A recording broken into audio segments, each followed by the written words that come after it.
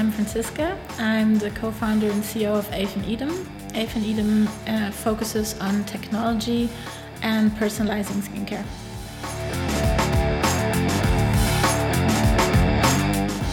This episode is brought to you by WHU, the Otto Beisheim School of Management. WHU is reshaping the way students learn about business, management, finance, and entrepreneurship through its innovative programs and partnerships in Germany and across the globe. To learn more about this globally ranked university, visit whu.edu today. Hey folks, Garrett here. In this first episode of Season 3 of the Most Awesome Founder podcast, we introduce Franziska Leonhardt, entrepreneur, attorney, WHU alum, and founder of Berlin-based AI-driven personalized skincare company Ave & Edom.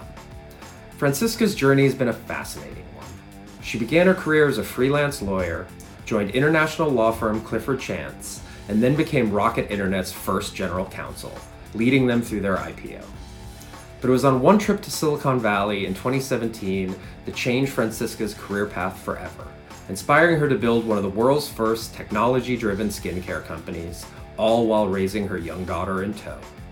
So for you folks who want to learn more about this inspiring founder's journey, the complexities of bridging the technology and consumer goods divide, and the challenges of balancing work, life, and family, this episode is for you.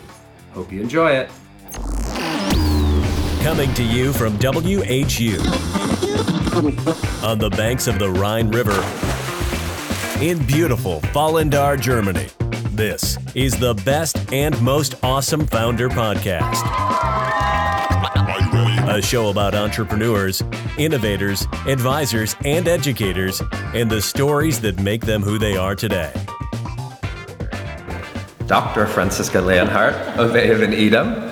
Thank you so much for having me in your lovely offices here in Berlin today. I've been looking forward to get you on this podcast since we met, I guess, a year ago in Berlin in the Entrepreneurship Center annual meeting. Thanks for having me. Thanks for having me. Awesome. Well, as I told you, one of the reasons I'm really excited to have you on board is we're kind of making, I guess, a focus of this season's podcasts are around inspiring female entrepreneurs in the WHU ecosystem and in the German ecosystem in general. So you are the first of this season to kick it off, so happy to have you. And I think there's so many different things we can talk about, but what I do with all of our guests on the podcast is kind of start with a little bit of storytelling. And maybe you can begin by telling us a little bit about where you come from and your kind of journey that brought you from, brought you to where you are today. Yeah, so first of all, I'm really glad we have this kickoff chance to show females that it's always worth starting your own. I was actually a lawyer, so probably the most unlikely person to start off my own business. Completely risk-focused. So I studied law, actually doing my PhD in constitutional law, which I think is one of the most exciting bits of law, and started as a private equity lawyer. And it didn't take long for then Rocket to contact me, and they got me to change to being the general counsel of Rocket. And when I changed, I found a very interesting ecosystem. So VC at that point was a little of a different animal, I'd say. For me, coming from private equity, very small animal. I changed, I went back to Berlin, I changed ecosystems. I started as a single lawyer in that Rocket, non-existing Rocket legal team. You were the only lawyer, the first one? Yeah, I was the first one. Wow. At that point, we were also, I think, only 150 people at Rocket. It was 2012. And then I started, and we quickly grew the team. And I took over also compliance, and then later the supervisory board. And so it was a really great ride, taking Rocket public in 2014. Accelerated book build and what we did before it's delisting now. So kind of a fun ride, and it showed me that I really like the commercial side and entrepreneurial side of things much more than I like the legal side, and so I started an MBA at WHU to kind of fill in some knowledge gaps. Were you at Rocket at the time when you did that? Yeah, I was. Yeah, I also had a 12-month-old baby, so we IPO'd Rocket. I had a baby, and then I started the MBA. So that was really a ride. Yeah, it was very challenging. And then in the meantime, when I left Rocket, I wanted to do something with a complete focus on operations and entrepreneurship. So I didn't dare at that time to really start my own. So I went over to Klöckner. They were building a steel trading platform, B2B, and they're launching their first corporate venture fund. So I started as a managing director of both of their entities. And in parallel, I worked for a private equity fund as an advisor. And then finally, 2017, I dared to think of starting my own. I completed the MBA. I kind of felt ready. I think it's such a female and German thing to think you have to be ready to start. And I didn't feel ready before, whatever that means. Now I'm thinking, what the hell was I thinking? Why didn't I just start? But I never dared. I always thought I wasn't ready or good enough, or I needed to learn X, Y, Z, and then 2017, I finished in the US, because the MBA with WHU was a Kellogg MBA. And I decided to stay 4 more months in the Valley with my daughter. And I really took time to visit everything I could in terms of technology, have a look at everything, kind of like take it all in and figure out what would be my thing. And I was introduced to my co-founder, who was a computer science professor researching at Stanford and teaching at KAUST University.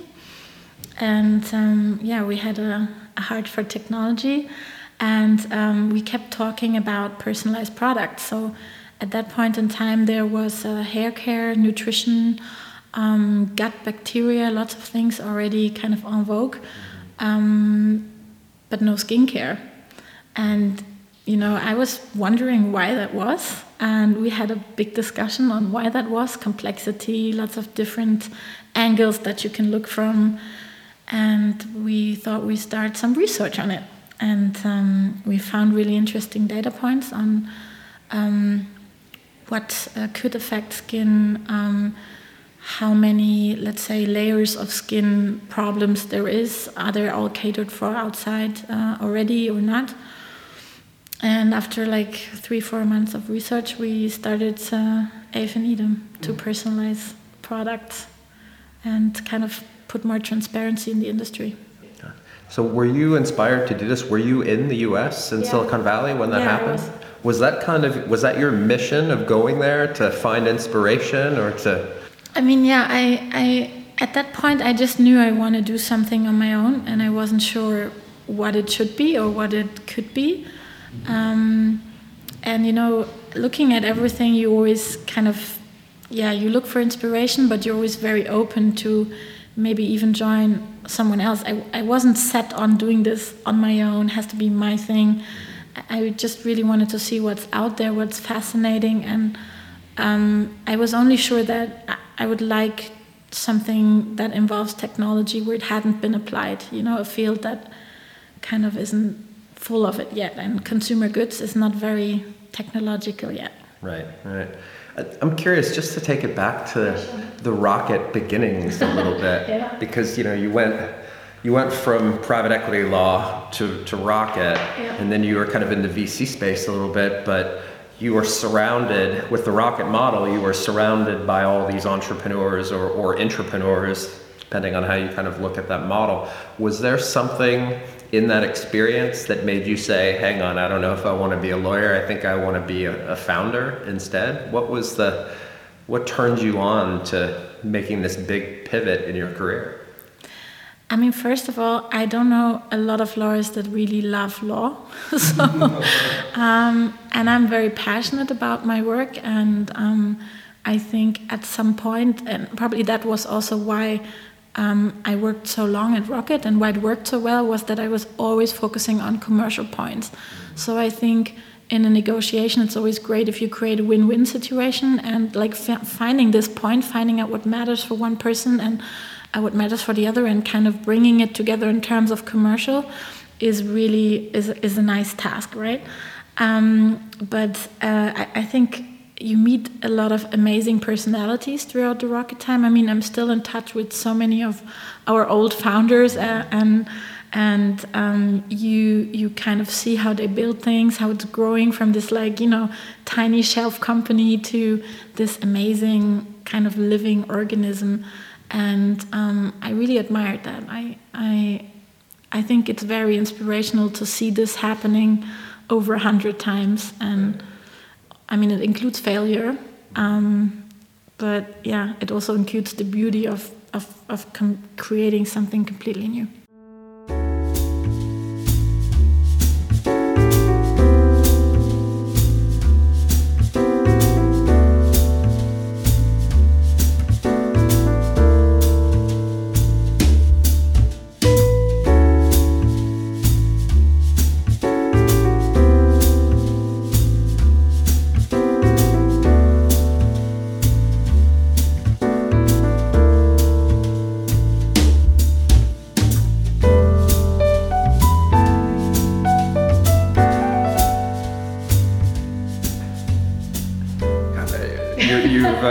I have so many questions that I wanna ask about that experience, but no, do please. I mean, you said you kind of mentioned the idea of like, I don't know why I waited. Yeah. Like I didn't know if I was, I didn't feel like I was ready. Can you unpack that a little more? Like, what do you think you were missing, and maybe what did you find that made you say, now's the time? Let me compare this maybe with a question a lot of girls ask me about having a baby. Yeah, so a lot of, especially younger girls, ask me, so when is the right time to have a baby? So I was in probation time at Rocket when I was pregnant. This was kind of absolutely not the time I imagined, and absolutely not the right time for me. And it kind of made me realize now, like my daughter is 6 years now, and and she's perfect, and I'm so happy and blessed I got her. And it makes you realize there's never the right time for something. But when you're younger, you kind of think there's this perfect laid out plan for you, and then there's this right time to have a baby, the right time for marriage, the right time to start, and it's just never the right time, which also means there's never the wrong time, right? So I think, and this is the same for founding, like for starting. I mean, I as a lawyer, you're trained to kind of see risks and to assess risks, and the risk of starting something is always super high, and the chances of it succeeding are super low. This is, what it's made up for. So I think when I assessed this in the usual manner of education as a lawyer, it was always like too high of a risk and too much you don't know yet to make it, like, to kind of higher the chances of being successful. And I think this was just the wrong metrics. I was just, the KPIs I set for myself were just wrong, because you will never know everything, and there will never be a better time than now, to start, I guess. It reminds me of that Mike Tyson quote that said, I think he said, everyone has a plan until they get punched in the mouth. Yeah, it could be. And sometimes life punches you in the mouth, and it takes you on a different journey. And maybe what seems like a punch at first ends up to be an incredible blessing. Absolutely. Let's talk about that first punch, because I've experienced that punch too. It's like, having a baby. wasn't expecting this at this time. You know, I don't know too much about the Rocket experience, but most of the personalities I know from the Rocket ecosystem are men. All of the ones I know, actually. Okay, gotcha. So there was like two, three great females, and that was it. Wow. So what was the experience like working in an environment that was so male dominated? You're one of the few women, and all of a sudden you are now on your way to becoming a mother. Did that have an impact on your day-to-day life, on your career? Like, how did you manage that? I mean, I have to say, everyone's always, kind of saying these things about how hard it is to work for Ollie or Mark or whatever. And I have to say, I was really scared. Like, I was scared to tell everybody that I was pregnant, and I was scared of what this would do with my career. And to a point where, without even talking to them up front, I would just say, okay, I'm fine with stopping to work here. And, we don't have to go through the hassle of you having a pregnant general counsel, and I don't have to go through the hassle of justifying myself. So, I'm just offering you to leave. And I really remember Ollie being super irritated, being like, what the hell? We're not living in the 1920s anymore. You're going to take over compliance, and you're going to be just fine. Get a nanny, organize yourself, and it's going to be okay. And I mean, there's a lot of things you can say about him, and a lot of things probably that, are known about him. But to me, that was really amazing. And it kind of, took a lot of pressure.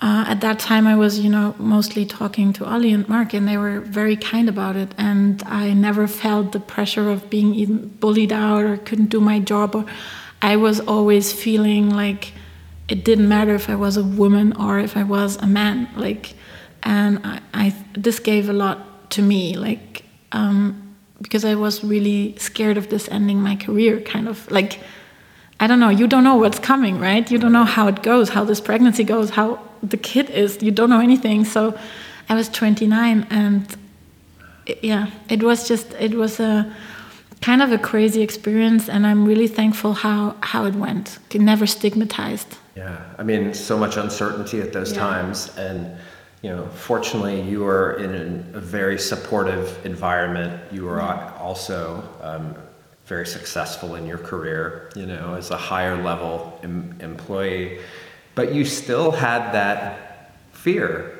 right? That discomfort and that fear. Like, I can't imagine how many women that aren't as blessed as you and, have the career trajectory as you, what they face. Like, it's a lot of homemade things, like at that time I assumed it would be a problem, and it wasn't even a problem, and Ollie handled it super well, but it was in my head that it will be one, and this was kind of this moment where it was like, oh my God, because you don't realize you have so many prejudice in your head, like even turning it against yourself. So I remember calling my ex-boss saying, would you take me back? Before, raising this, and he said yes, by the way. So I've got an amazing ex-boss. He's now, he's I think the Germany partner at Latham Watkins, and he's really great. So I had really a lot of support, but I'm also aware that, this is not the standard yet. So it's still a topic, it's still a problem, and it's kind of because women are supposed to perform or be the same way as men in a leadership position or in any position. And I think one thing was that I had to stop expecting it from myself, which was really hard.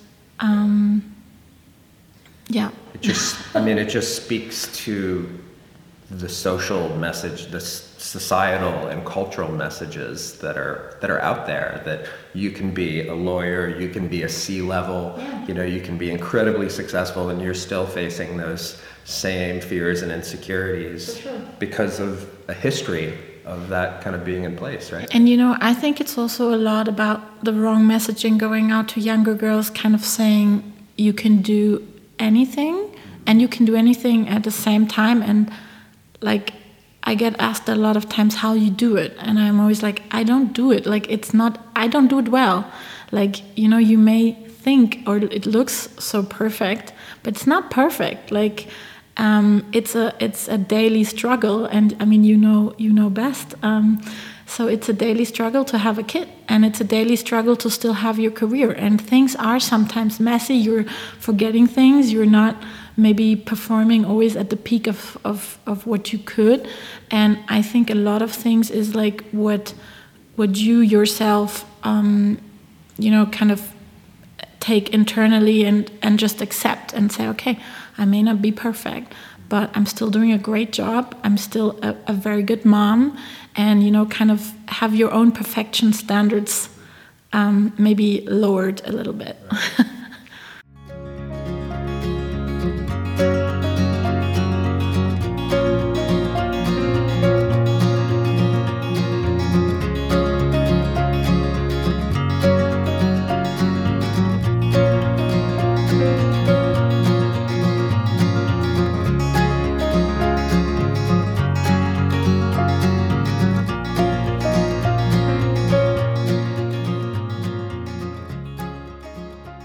So, it's one thing to become a parent or even become a single parent in an environment that's relatively stable, where you're getting a paycheck every month, right?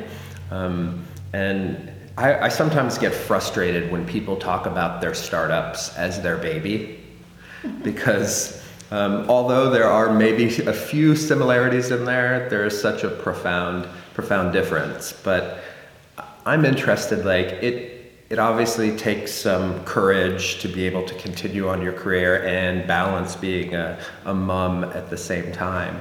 But to me, it takes a pretty extraordinary amount of courage and risk-taking to be a single parent and then decide to start a new venture. How did you kind of come to terms with, okay, I'm going to leave this very certain, relatively stable environment, stable paycheck, and kind of dive into the unknown with these additional responsibilities as a parent along the way? I will not lie to you. I think you ask yourself this at least once a day. So I was very fortunate that I have a super supportive family. My mom really, like, especially during Corona, kind of stepped in. I know it wasn't allowed, but I had no choice. I have a nanny. She helps a lot, but she's elderly as well. So, and she's a risk patient, so she wasn't there for most of the time. I wouldn't make it without my family, and I think probably I also wouldn't dare. It's you need a support system, and I think this is something in this discussion, political discussion especially, that people are forgetting. Like, it's not normal that you can afford someone who is watching your child. It's the support. Like, not everybody has family that lives in the country or even like the city in my case. These are not givens. So if we talk about female entrepreneurship or in general female careers, like, let's take this into consideration, that we need to kind of create an ecosystem where it's okay for both parents to be responsible for their kids, for support that is not your own organized family or a paid nanny, but where we just have these possibilities for those that choose them, because it's not everybody wants this. Like, this is another thing. Like, you don't have to want this career. You don't have to want entrepreneurship. Like, that's also okay. Like, you choose it. I think that's what's important, to have the choice and not which choice you make at the end. Well, it's an interesting thing that you said, because I think so many people see it, so many women I know see it as a choice, right? I can keep pursuing my career advancement, or I can become a parent. And I have two sisters that were both incredibly career-oriented, became parents, still maintain their career, but definitely their energies shifted from, I think both of my sisters would say I'm a mom first, and I have my career second, when I think most entrepreneurs I know identify, they're identified by their career and that thing that they're creating. Yeah. It's interesting, and I think it's something you still I see in myself. It's like, in your thoughts, you still struggle with, what am I first? Am I a mom first? Am I a wife first? Am I an entrepreneur first? What are you first? And I think throughout life, kind of, we adjust our priorities, and it's your choice. This is also something like it's your body. It's also your choice what you do with your time, and you have to love the outcome. And I think don't assume that others do it perfect and they have this perfect career and have this and have that. I'm sure everyone has their struggles. So it really is inside of you and your responsibility to kind of say, I'm focusing on this now, and I'm not justifying it. It's what I want and what I live for, and this can be anything. And just make sure that you don't forget your own in this, because it's very easy to kind of focus on everything else, being a perfect mom, great entrepreneur, great wife, but where are you? So I think we talked about this before the podcast. It's every day you should assess your priorities and put them straight so that you are happy. Well, that topic of the shifting priorities, I think, is interesting, and you don't have to be a parent to even face that, or a single parent, or a woman. I think everybody faces that on an entrepreneurial journey, particularly. Mm-hmm. But I'm very much interested in how a single mom balances essentially raising two creatures, right? One, their biological child, and the other, this creature that they're trying to create in the world, in the marketplace. Do you find that you're bouncing from priority back and forth a lot, and how do you manage that effectively, if not with your time, but with your heart? I'm not. I would say I manage it probably pretty badly. Mm-hmm. And I think, everyone thinks you have it figured out, but probably you don't, just like everybody else. And so, I could tell you something about my yoga routine or my meditation practice, but it would just be a lie. I'm trying to squeeze it in. I'm trying to, kind of make space for these things, for reading a book, for hearing a podcast, for, everything should have a space. But I came to accept that probably I can't do everything at the same time. So, I'm always trying my best to kind of create this little, spaces for myself.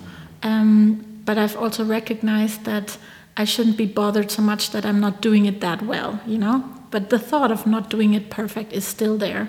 So I think the most important is to speak about it, to kind of take the pressure from others that you can't be that perfect like someone else, or just don't compare yourself. Like, look at what you do, what you're doing great every day, and try to do more of it. And live it by the day. I think I haven't figured it out. Maybe next podcast, We'll have to do a follow-up. Yeah. So, I love the adage, it takes a village to raise a child. I think we could probably have a podcast on that alone. Just the, having family and a community, and you being from Berlin, having these resources around you. But I guess you also have your other family, which are your co-founders and your team.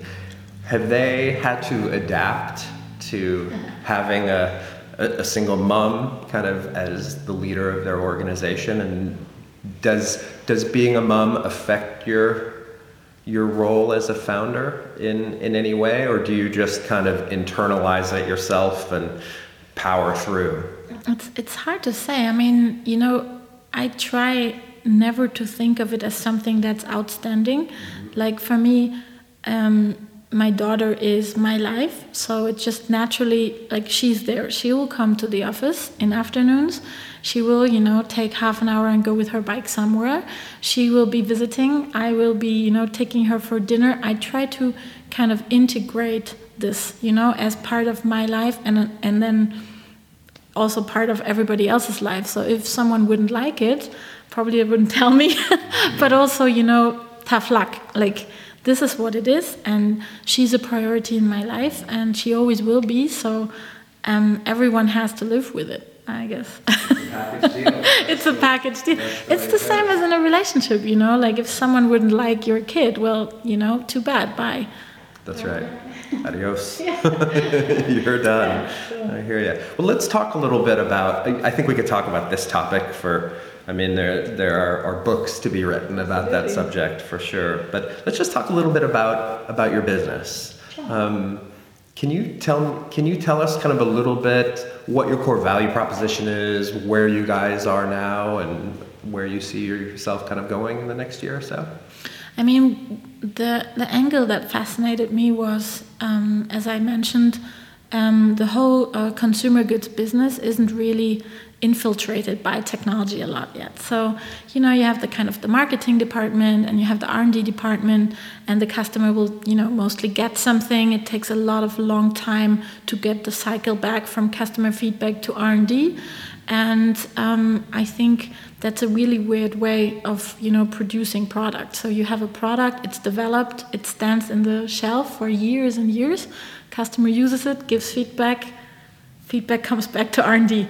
Kind of a broken chain to me, and kind of very old-fashioned. So when we started, we thought, how is retail going to develop over the next years? And I think you see a very strong a need for personalized products, and that products that really fit you, that are made for you. And this kind of this needs, first of all, a lot of input, a lot of data input, because, you need the expertise, and it comes from different angles, dermatologists, cosmetologists, and what we love, environmental data. So to see, air pollution and correlations of water hardness or other factors, how does it influence at all? There's not that many studies on it. And then it kind of goes back into this, like I always say, vertically integrated value chain, right? So you kind of have the analysis, then you have the manufacturing of the product, and you have very fast iteration cycles of the product. So the customer gets a fresh product, not something that waited 3 years on a shelf. He tries the product he likes or doesn't like, or likes some parts of it. He'll feedback you, and you're going to manufacture a new product, taking into this feedback and this kind of points the customer made. So this is kind of what really fascinates me, because it democratizes knowledge. Knowledge that used to be very kind of silo, available to very few. And it gives this knowledge in form of better products to the people. This is number one. Number two, I think it's super interesting when you look at platforms and kind of how everybody has the same products offerings. The real differentiator is brand, and it should be product, but it isn't. So 95% of products get produced by the same producers and kind of, engineered by the same R&D lab. And most people don't even know that lots of brands in the cosmetic sectors are actually similar, or even from the same R&D lab, and they just add something here or there that doesn't really have a function but to make the formula different. And then, they get it again. And so I think the real lock-in effect is going to be created by personalized products that truly change your connection to the customer. And that's what we're working on. Gotcha. I mean, how different are products like that, across the spectrum of diversity? If you have a dark-skinned person living in a city with hard water versus a light-skinned person living in a rural mountainous area with soft water or something, do you identify baseline characteristics of each? And then if someone were to get a skincare product, would they be vastly chemically different? Or? So the question is, first of all, there's not much research on this. So kind of diversity in probation groups is very low. So you kind of, already probation groups, if you test products with people, the groups are very small. So you would think a study would be done on, I don't know, thousands of people to kind of equal out statistics, but actually it's like 30 or 50 or maybe 100. So already this entity is very low, and then diversity within this group is super low. So I think technologically what we wanted to do is to see these correlations and to see, because it's hard to say right now. I mean, you do see differences, but we're only selling for 1 year products. So you kind of, when your usage is growing and when you have more different people using products, you will see if it really makes a difference or not. So you already see differences, but you will see in the feedback and the treatments how it really comes back to something very different, or if, it's more kind of, it makes a little difference, but it's not a huge big deal. So I think this is what you will learn after, more cohorts using the products. So essentially you're kind of taking a customer discovery, like lean startup kind of approach to. Yeah. So the idea is you provide the customer a product, they use it for a time, they give you feedback, and then you adapt the product to that feedback. Yeah, or not. I mean, we see the funny thing was at the beginning we thought we have to do a lot of adaptation, and technologically you can do like an endless variety of products, right? But then when you translate it to real products, you have regulations, you have testings. So, there's still this gap that needs to be kind of figured out over the next 3 years. How do you really bring the full benefit of technologically possible personalization translated into products, right? So we were thinking there would be a lot of adaptation necessary, and then actually what came out was at the first go, because we took about 1 year to develop the products and the technology, and like about 18 months until it was a neural net self-learning process, right? So it was, we sent out the product and 94.7% would recommend us to friends and family. So we actually didn't have so much negative feedback. This was super interesting to me. So we kind of, it gave me, let's say, a good feeling about that we learned the right factors and that we did the correlation and the R&D great. So, yeah.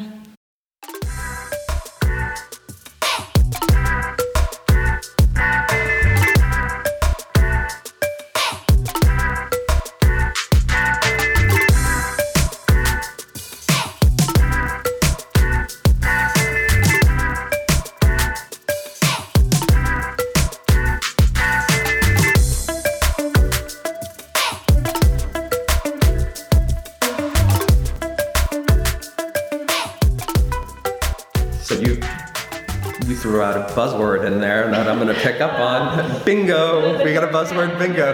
You said neural net. So, I think anybody that hears that word, nowadays at least, that's into technology is thinking about how AI could be transforming yet another industry. How are you using artificial intelligence? Are you compiling the data from the feedback of the customers to continually iterate on the product? Is there...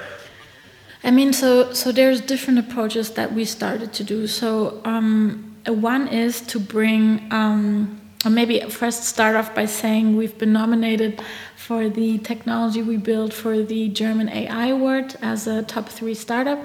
So I was super proud and super nervous, kind of giving the pitch on that. It was last Thursday. So we kind of tried 2 different approaches. One is to bring a structural, very good base on the ingredient side of things. So also this is why I'll show you later, we have our own laboratory in our office. We have a few chemists working there.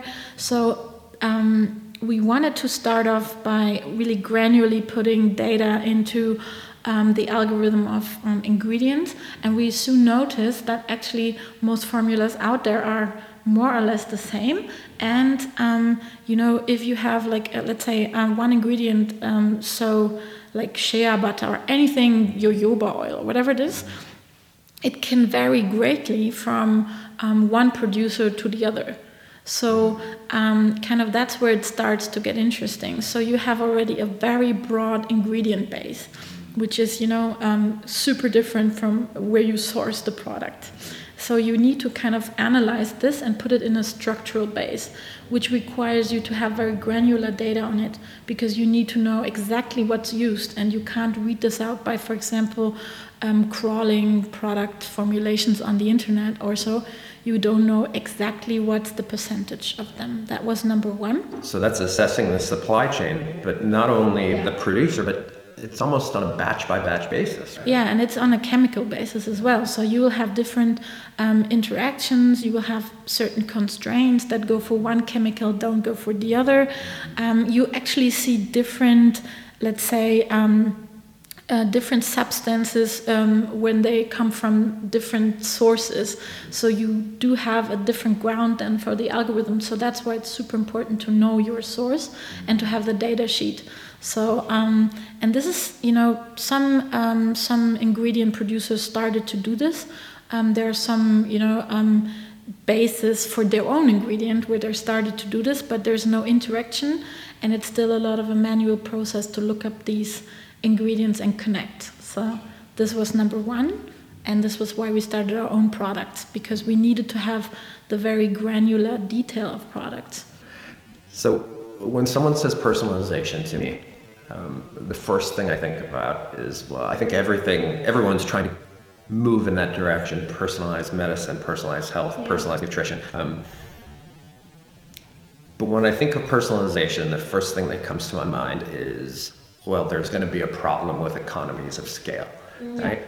How do you personalize these products and still stay competitive in the marketplace? Do you have to be at a significantly higher price point and leverage that personalization as a differentiator? Or can you, you're also playing in a space with a lot of luxury brands where people are paying a premium just for the brand. Yeah. And it's crazy to see, to see how the beauty space works is pretty crazy. And coming back to what happens then, the outcome is you get more transparent and probably better, more resourceable, more environmental friendly, sustainable products, right? Because you source right and you translate it into the right product for the customer, which equals less waste. It equals more the usage of kind of the latest sustainability thoughts on materials and everything. And I think if you kind of think this through, this is already saving you a lot of money. So number one, you're not overproducing, you're not ordering more than you need, your net working capital is kind of in a good place because you're just in time producing. So there's a lot of advantages on this. However, you are right when it comes to personalization. I don't think we have to look at the number of, let's say, millions of combinations. That's super easy to do, like millions of combinations already. If you take one ingredient like hyaluronic acid and you can put it from 0.01 to, whatever, 5%, you already have a variant in it that makes it endlessly personalized. But I think this shouldn't be what it's about. The discussion should be about what's really the best for you. What is the perfect match for you? And this is not only for skincare; it's for anything. As you've mentioned, I think medicine is already much further than consumer goods. And you have to ask yourself the questions: why do people not want to produce personalized? Because it is definitely more, environmentally friendly and so on. There's lots of advantages because of the costs. They don't want to bear this extra cost of making it fit for you. It's much easier to put you one product into the shelf and sell it for everybody out there than to produce, let's say, even 20 products and put it into the shelf and sell it. Because every variety will increase your costs. Right. So. Well, you found a really interesting and unique value proposition. You brought in technology and personalization. Talking to me, talking to the people listening to this podcast, can wrap their heads around those terms very well, I think, because we think in these terms as entrepreneurs. But how do you communicate that differentiator to the market out there that, can't process what AI is, or, don't really think about personalization in that regard? I think they also don't care, they don't care if you use AI or whatever it is. They just want the best product for them, and they want it at a reasonable price. So they don't care about your way there. They just care for results. They want to be, looking better, have something that eases the problem they have, or they just want to have a great lifestyle product. So I think in terms of data, what we're seeing is certain cohorts that, over time show that people choose certain things over others. So you see, a pattern of skin goals that people have, issues that people have, sensitivities that people have, and you see certain combinations. So I think, we are definitely looking into translating this better for the group that we see, and kind of make personalization something tangible, is that the word? Tangible, so that people really translate it for them into what is my benefit, right? And we are in that way, yeah. So what do you see as someone that's been in this space for a while now? What do you see as the kind of the future, the disruption of the skincare industry, and where does Ebony fit in? What's your vision? I think, looking back at the time when where skincare started, it started in a pharmacy. It started with people telling, how's the guy called, pharmacist? Mm-hmm. It started with people telling the pharmacist, this is my issue, can you please do something against it? Or this is my wish, can you please? And then, when it kind of got industrialized, it started to go into the masses only. And I think we are at a point in time where technology allows us to cut the costs and to kind of democratize all this knowledge by using different data sources and put it together into a better product that's also, kind of more reasonably priced. And the costs will keep going down, like everything in technology does. So I do think that, we're going to see a return on a more aware a more aware consumer that kind of looks at factors, like environment, that clean ingredients is. We're gonna see, I think, kind of by using these platforms that people are, by seeing more transparent these products that are overwhelming. That they're going to go back to something that is more suitable for them, more reasonable in the claims for them. And it's kind of going to cut through the marketing talk and translate it to something that appeals to them. And this will create a lock-in effect that allows for this product to keep on thriving. And you've seen it, I think, where has it already started? I think you're seeing it a little bit in the nutrition sector, where people are kind of willing to spend more money on better quality products, on cleaner products. You can see it in fashion. I think it's just starting in fashion. Mm-hmm. People are looking behind the scenes, and this is also some great ventures like Vestiaire or others picking up on this. And I think, we're going to see it in cosmetics starting soon. And personalization is just giving it a form. It's not, it's not about being the most hyper-personalized. I'm not sure yet that hyper-personalization is the way that will come out.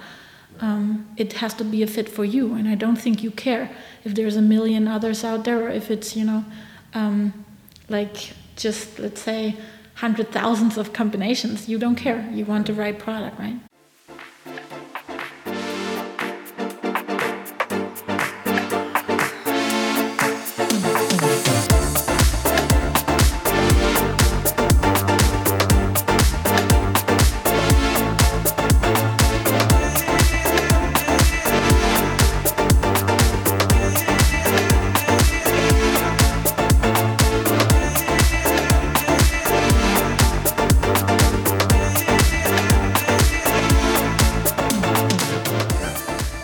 talk about marketing, I want to ask you one thing. I want to ask you one. I'm not the right person for marketing. No, that was a great answer. But I'm interested in your brand. I love the aesthetic that you guys have created. It's clean, it's elegant. Ava Needham. I hear a Genesis story in there. Why did you? How did you come up with?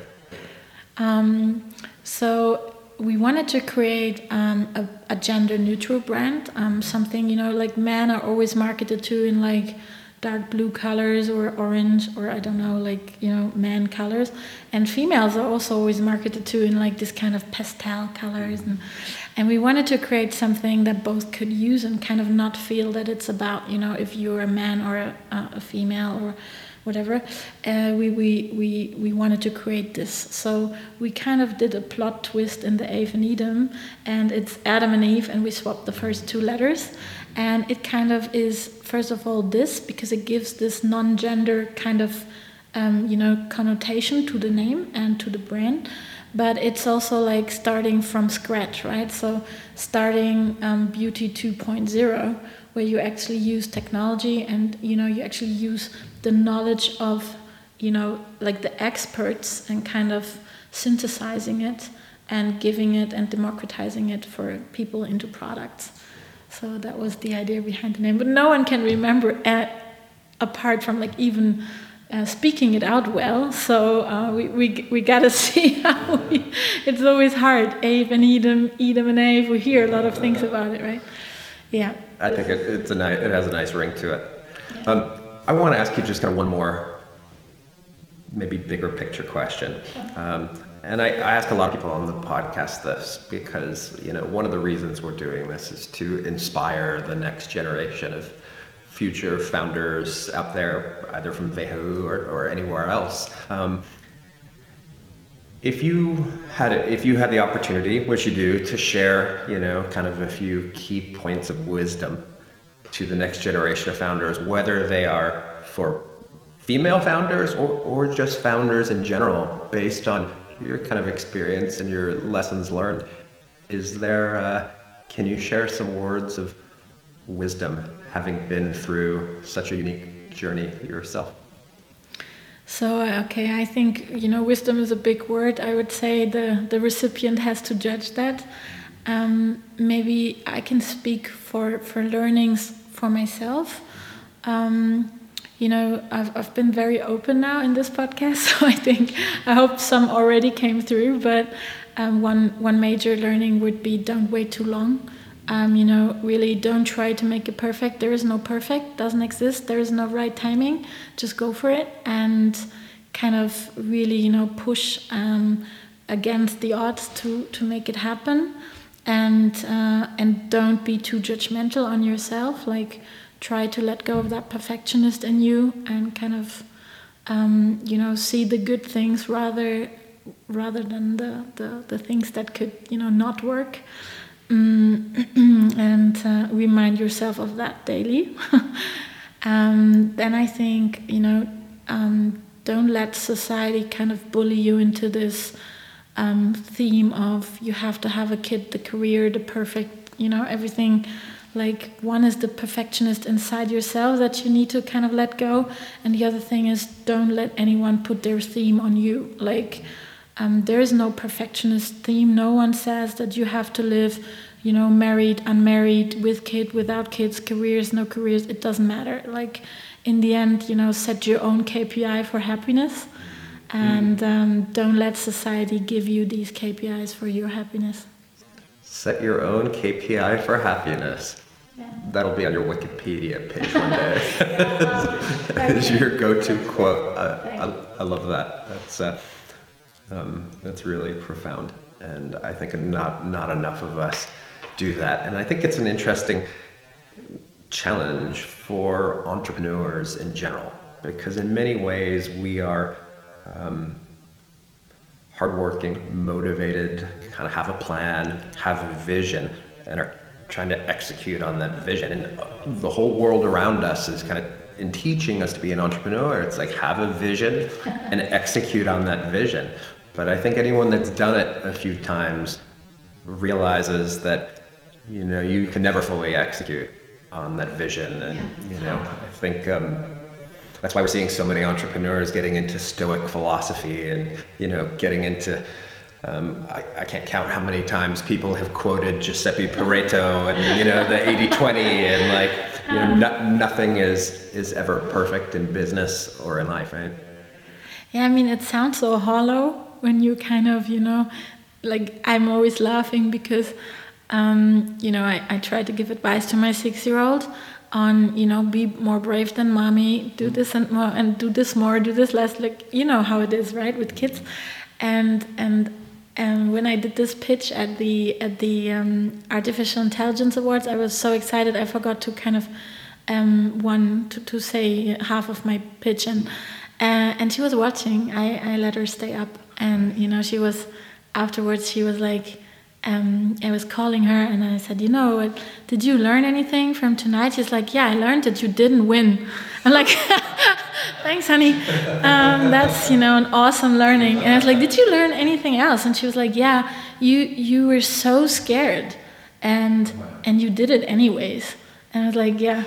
And I think this is important. Like, you can be scared, you can lose your faith, you can kind of be hard on yourself, but there's always someone's watching, and it can be your daughter, it can be your friends, but kind of make sure that they see that it's not always perfect, and you can bang perfection quotes at their heads all the time, but try to be open about this. And I think, for me at least, try to share, because I think it's a normal thing to be afraid, it's a normal thing to be scared. And I shared that actually on stage. I said, I'm so nervous. And half of the people were like, oh my God, she's so girly. She's nervous. She's at an AI pitch. Do we care? No. A robot is going to do her job. And the others actually came up to me after the event. It was incredibly brave that you said it, right? So speak up, share your fears, share the non-perfection, and share your failures. And it's easy to speak about success and how you made it, but when you're not there yet, it's hard. And share these moments. I think it's kind of giving more to others than the perfection story at the end, right? So much wisdom in there. Authenticity, vulnerability. But I love it that one of the most profound messages came from a 6-year-old. Mommy, you were scared, but you did it anyways. God, that can be translated into just so much. So good parenting lesson you gave there. That was wonderful. I wrap up all the podcasts getting a little bit of insight into the person and not just the career of the person across from me. So, Franziska, I've got a couple fun questions. Maybe you can share a couple insights into. First of all, is there a book on your bedside table? Is there something that you are reading? And the reason I'm asking is, every time I've visited someone's home, kind of the first place I look is their bookshelf. I feel like you can learn so much from what is on a person's bookshelf. Can you share something that you are reading or have read recently? So if you come to my house, I have a very weird ritual. So I read a lot, and I really love reading. I mean, a lot less since, the kid, but I still love it. And whenever someone comes to my house the first time, I'll let them choose a book and take it. So many people out there who have an old book of mine. Please bring it back. Yeah, no, please bring these books back. No, but I'm really ashamed to say what I'm reading actually right now. I'm reading Funnel Traffic, I think it's called, and it's about how you kind of build your funnels to increase traffic and conversion. Someone recommended it to me. It's kind of one of these books that probably get sold on Home Shopping or something. It's like a really pushy book on sales, but I love to read them from time to time. So I'm sorry I have to crush your philosophic picture of me. I'm reading.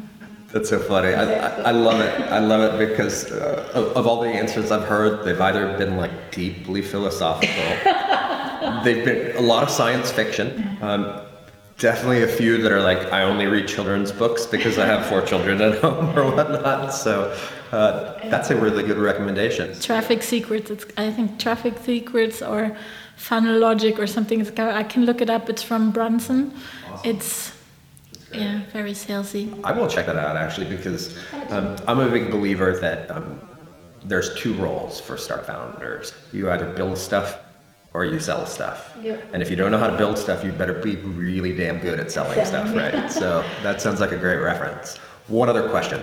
And I feel like I've repeated this line so many times because I've done so many interviews in Berlin, that you are in arguably Germany's music capital.